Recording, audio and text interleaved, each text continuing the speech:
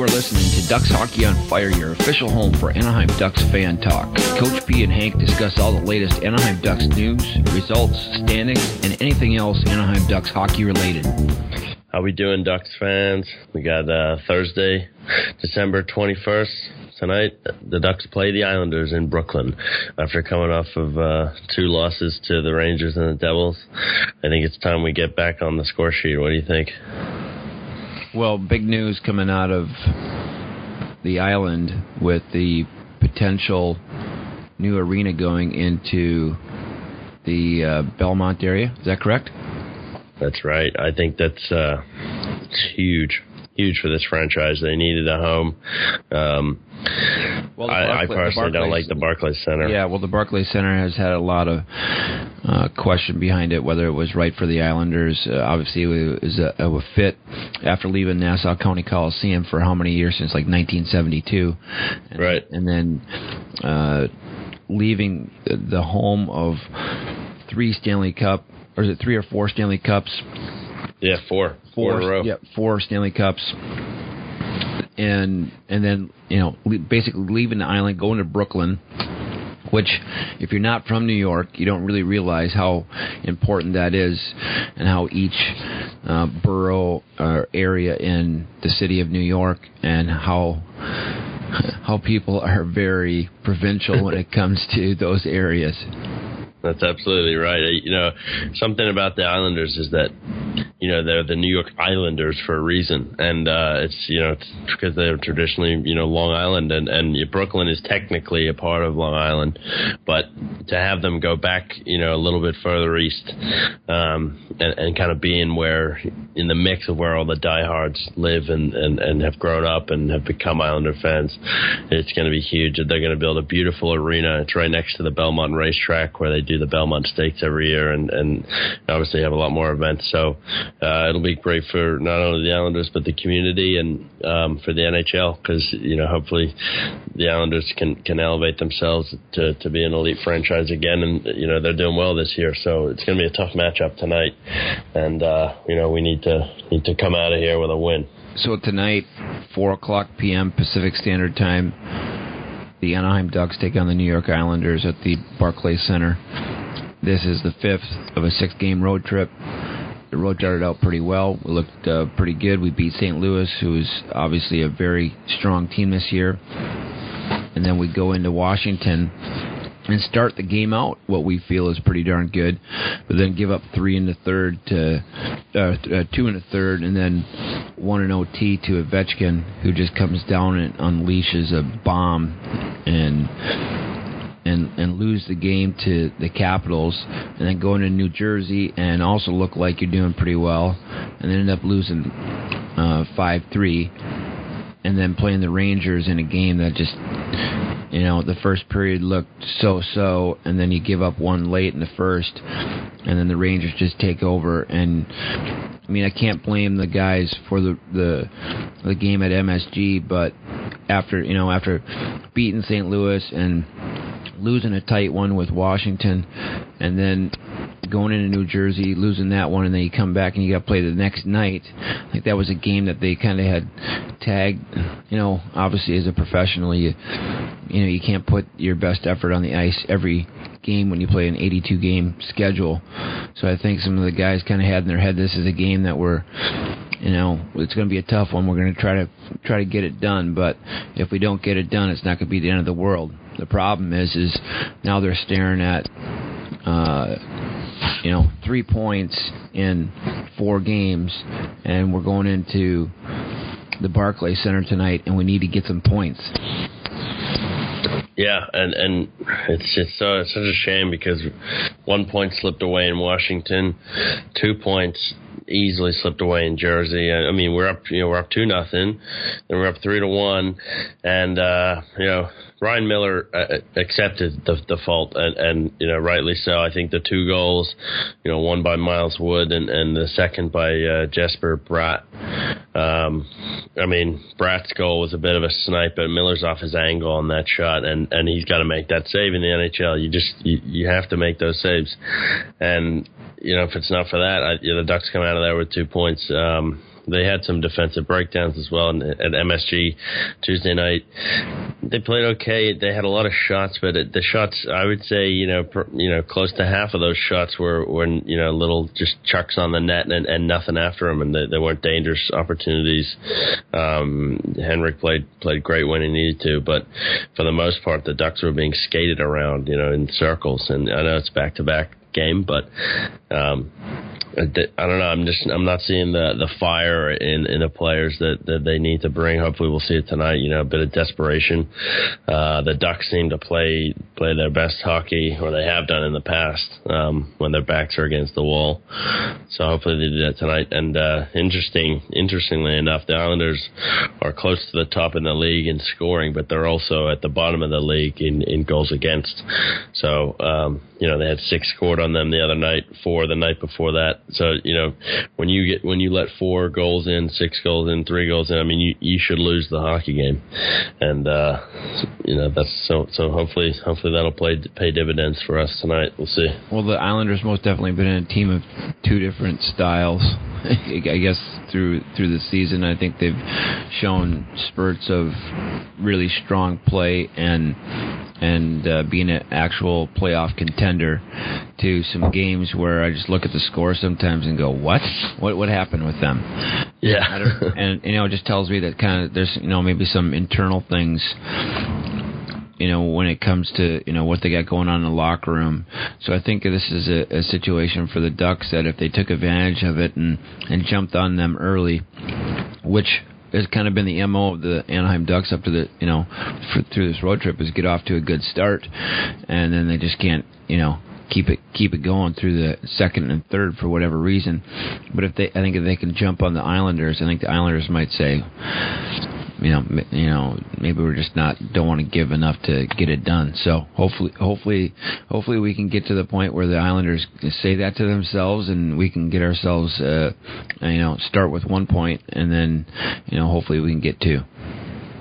I'm looking for a big game from Brandon Montour tonight. He was healthy scratch Tuesday night at MSG.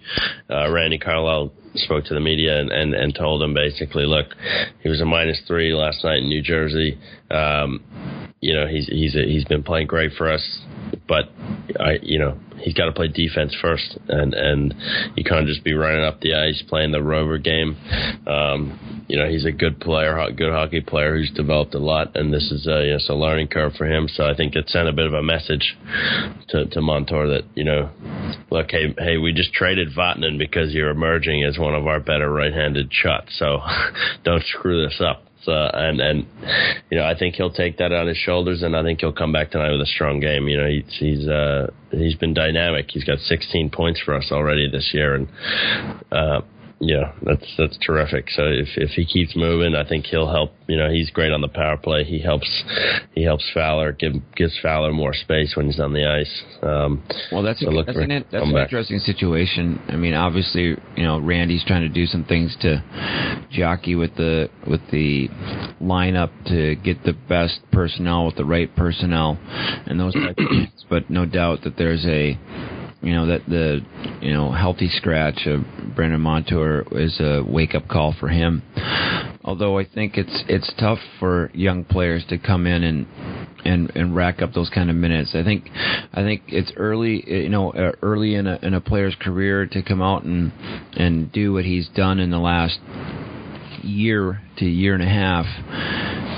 It's been fun to watch him, but to be a real professional, you have to be able to put it on the ice every game, and you don't have to look too far back into history with the Anaheim Ducks on defensemen who are real professionals and can find ways to get their game on the ice every night, no matter what. Scott Niedermayer was one of those guys, and I'm not comparing Scott Niedermayer to Brandon Montour, but he's definitely the type of player that you want from a defenseman on a night-in, night-out basis that just can absolutely bring it every single night in an 82-game schedule. He finds a way to play. Maybe he has better or lesser games, but he found a way to bring it, and that's why at the time the Ducks ended up winning a Stanley Cup, is because you have guys like that on the team. It's a very difficult concept for players to grasp in the NHL, but if you find players that can, that's how you win Stanley Cups.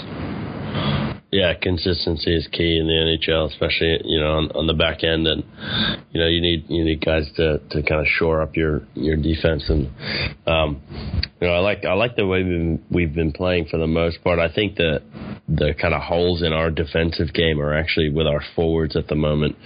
We seem to be boxing out down low pretty well for the most part. It's picking guys up on the back check, finding the quiet areas, in the offensive zone, and just letting guys kind of sneak in. You saw it on that Kevin Hayes goal the other night. Saw it on the Paul Carey goal. I mean, there were just MSG was littered with goals where we just kind of left guys, wide open and no chance for Gibby to make some saves. So, if it wasn't for Gibby in that game, Gibby let in maybe one goal that he wants back, but I think if Gibby's not playing the way he did on Tuesday night, it's probably 6 or 7-1. So, he had a solid performance. I don't know who the starter is going to be tonight. I was kind of leaning towards Miller, just because Pittsburgh is Saturday night, and that's Gibby's hometown. Maybe they want him fresh, but maybe he'll play tonight and Saturday. I don't know, but you got to figure Miller will play more than one game on a 6-game road trip. Well, I want to go back and talk about something you just brought up here is how to defend on the rush, and it's one of those things at a professional at the NHL level that is very difficult, because if you give a hockey player 1 foot 1 inch,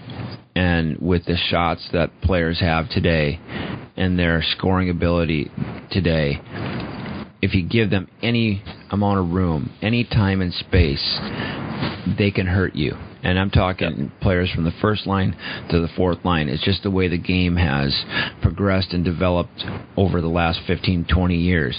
And the problem with it is you're exactly right. I think the Ducks' rush defense allows for players to get loose.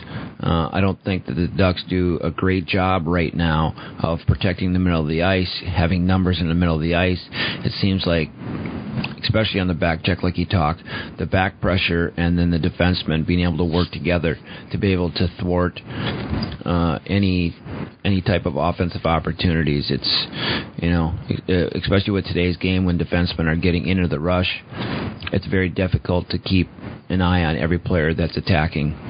Yeah, and it's not typically the Ducks kind of play.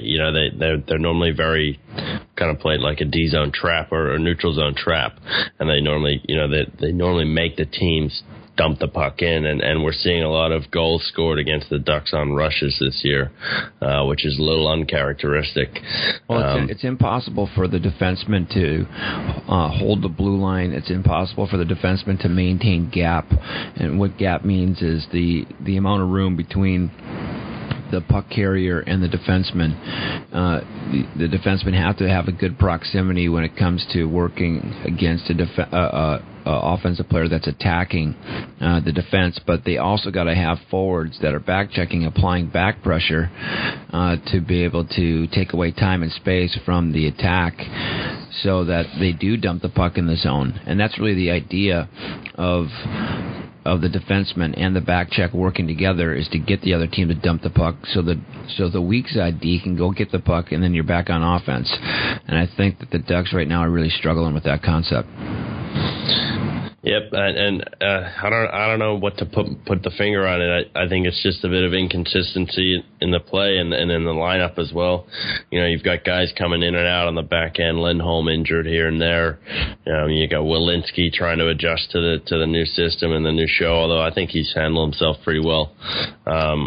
So we'll see what happens, but. Tonight they got to take care of business against an Islanders team who can really skate and they can really move the puck. So they're going to be challenged there. But on the same end of that, the Islanders have had trouble keeping the puck out of their net. So Well, see what happens. Again, other than Montour being healthy scratch the other night, it was kind of interesting to see Nick Ritchie put up on the first line. Yeah, and I was actually a little excited for that. I don't think he got enough time up there with Getzy and Rax, but if he goes there tonight, I think Ritchie's a guy. He's also, we heard the Ducks coaches and people talking about Kevin Waugh, and that we spoke about him. He's a top 6 player, no matter what kind of situation he's in. He's kind of a waste if you don't put him anywhere else, or if you put him anywhere else. I think Ritchie's a similar player. He's a very talented shooter. He's a sniper. He's a big guy. He can skate pretty well for a guy his size, and I think he really deserves a spot in the top 6, maybe top 9. He can get away with a good third-line role. But when he plays with Getzlaf, it raises his game, as does everybody's game. But my take on it is this: I think that Randy Carlyle and his coaching staff are looking at Nick Ritchie, and they're thinking that he's going to go and free up space for Raquel and Getzlaf. I think that's what they want him to do. Yeah, he can finish and he can do some things from a skill standpoint, but they want him to be the guy that's going to go in, get in on the forecheck, do the hard work.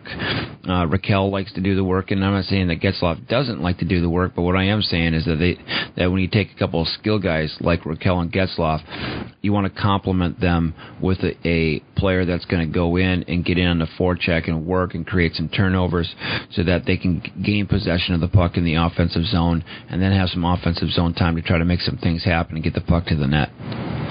Yeah, and they're guys that need to just step up and start playing to the level that they can play to. Raquel has quieted off a little bit.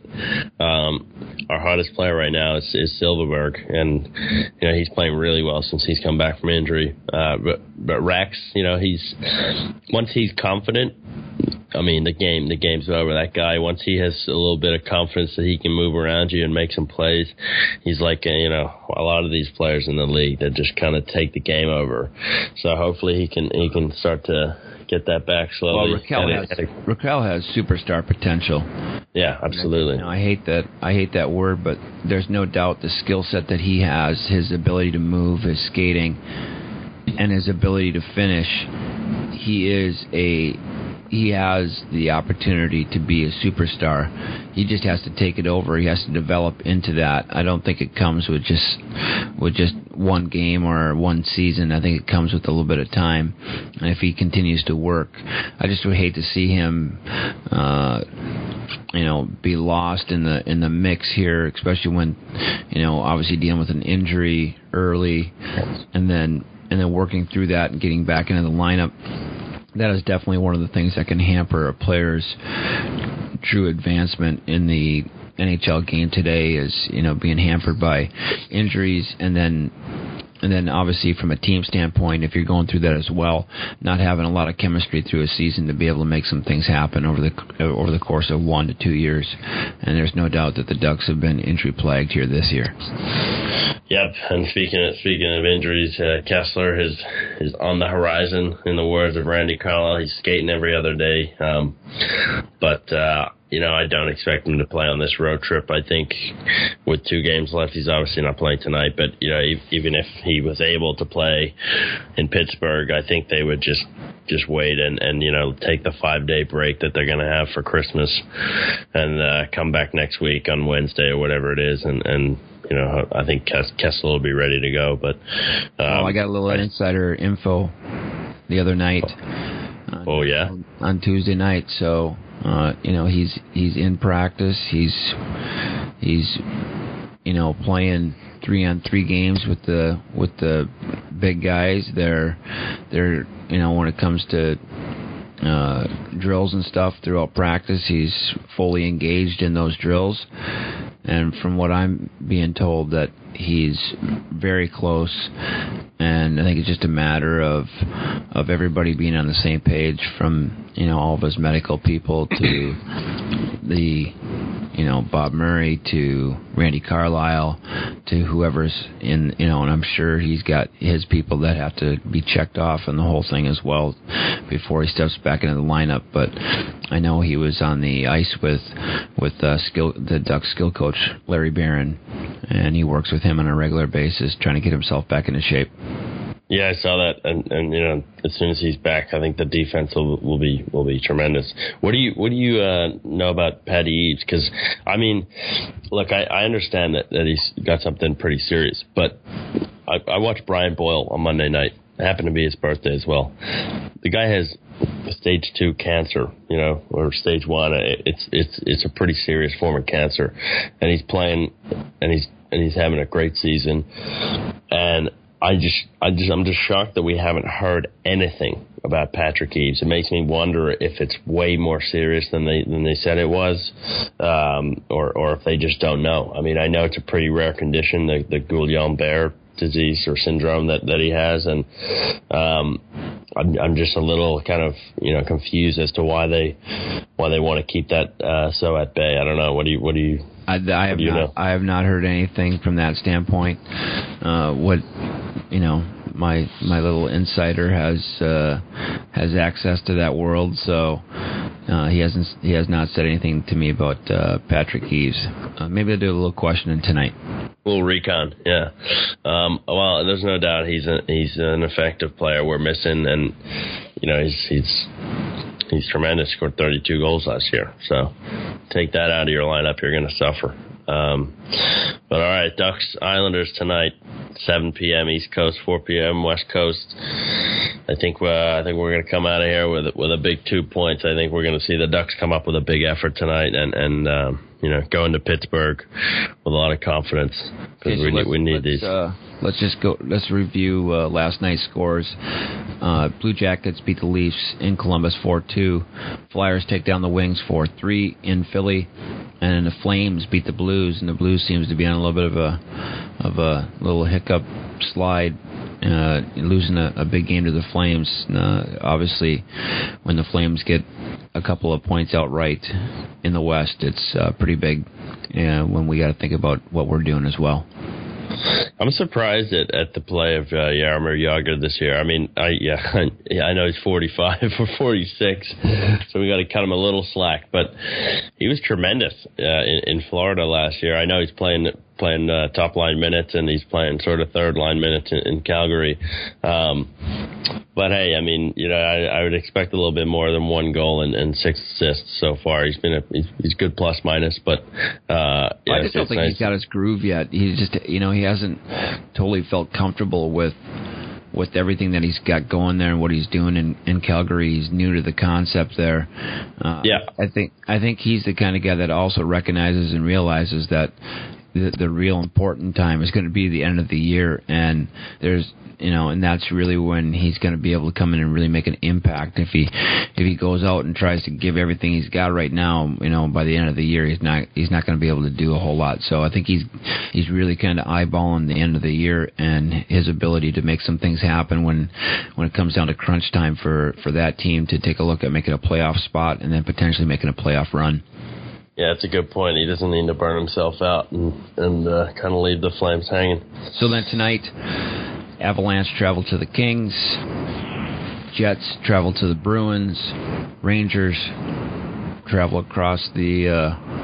out of Manhattan, head to the Devils in a big local grudge match that you guys obviously they're in. I think it's at MSG tonight. No, it is. You're right. It's in New Jersey. Yeah, it's in Jersey. Blue Jackets take on the Penguins. Senators take on the Lightning. Hurricanes take on the Preds in Nashville. Blackhawks take on the Stars in Dallas. And the Blues are again back-to-back against Oilers in Edmonton. And Canucks take on the Sharks in San Jose. Well, we have some big games to keep our eyes on in the Pacific, and if we can come out with a win, maybe hopefully we can leapfrog the Sharks. Standings wise, Nashville, St. Louis, Winnipeg in the Central. In the Pacific, Vegas, Kings, Calgary jumped into that third spot. And the wild card spots right now sit with Chicago and Minnesota, and Dallas tied for 39 points with San Jose with 38, and then the Ducks with 36.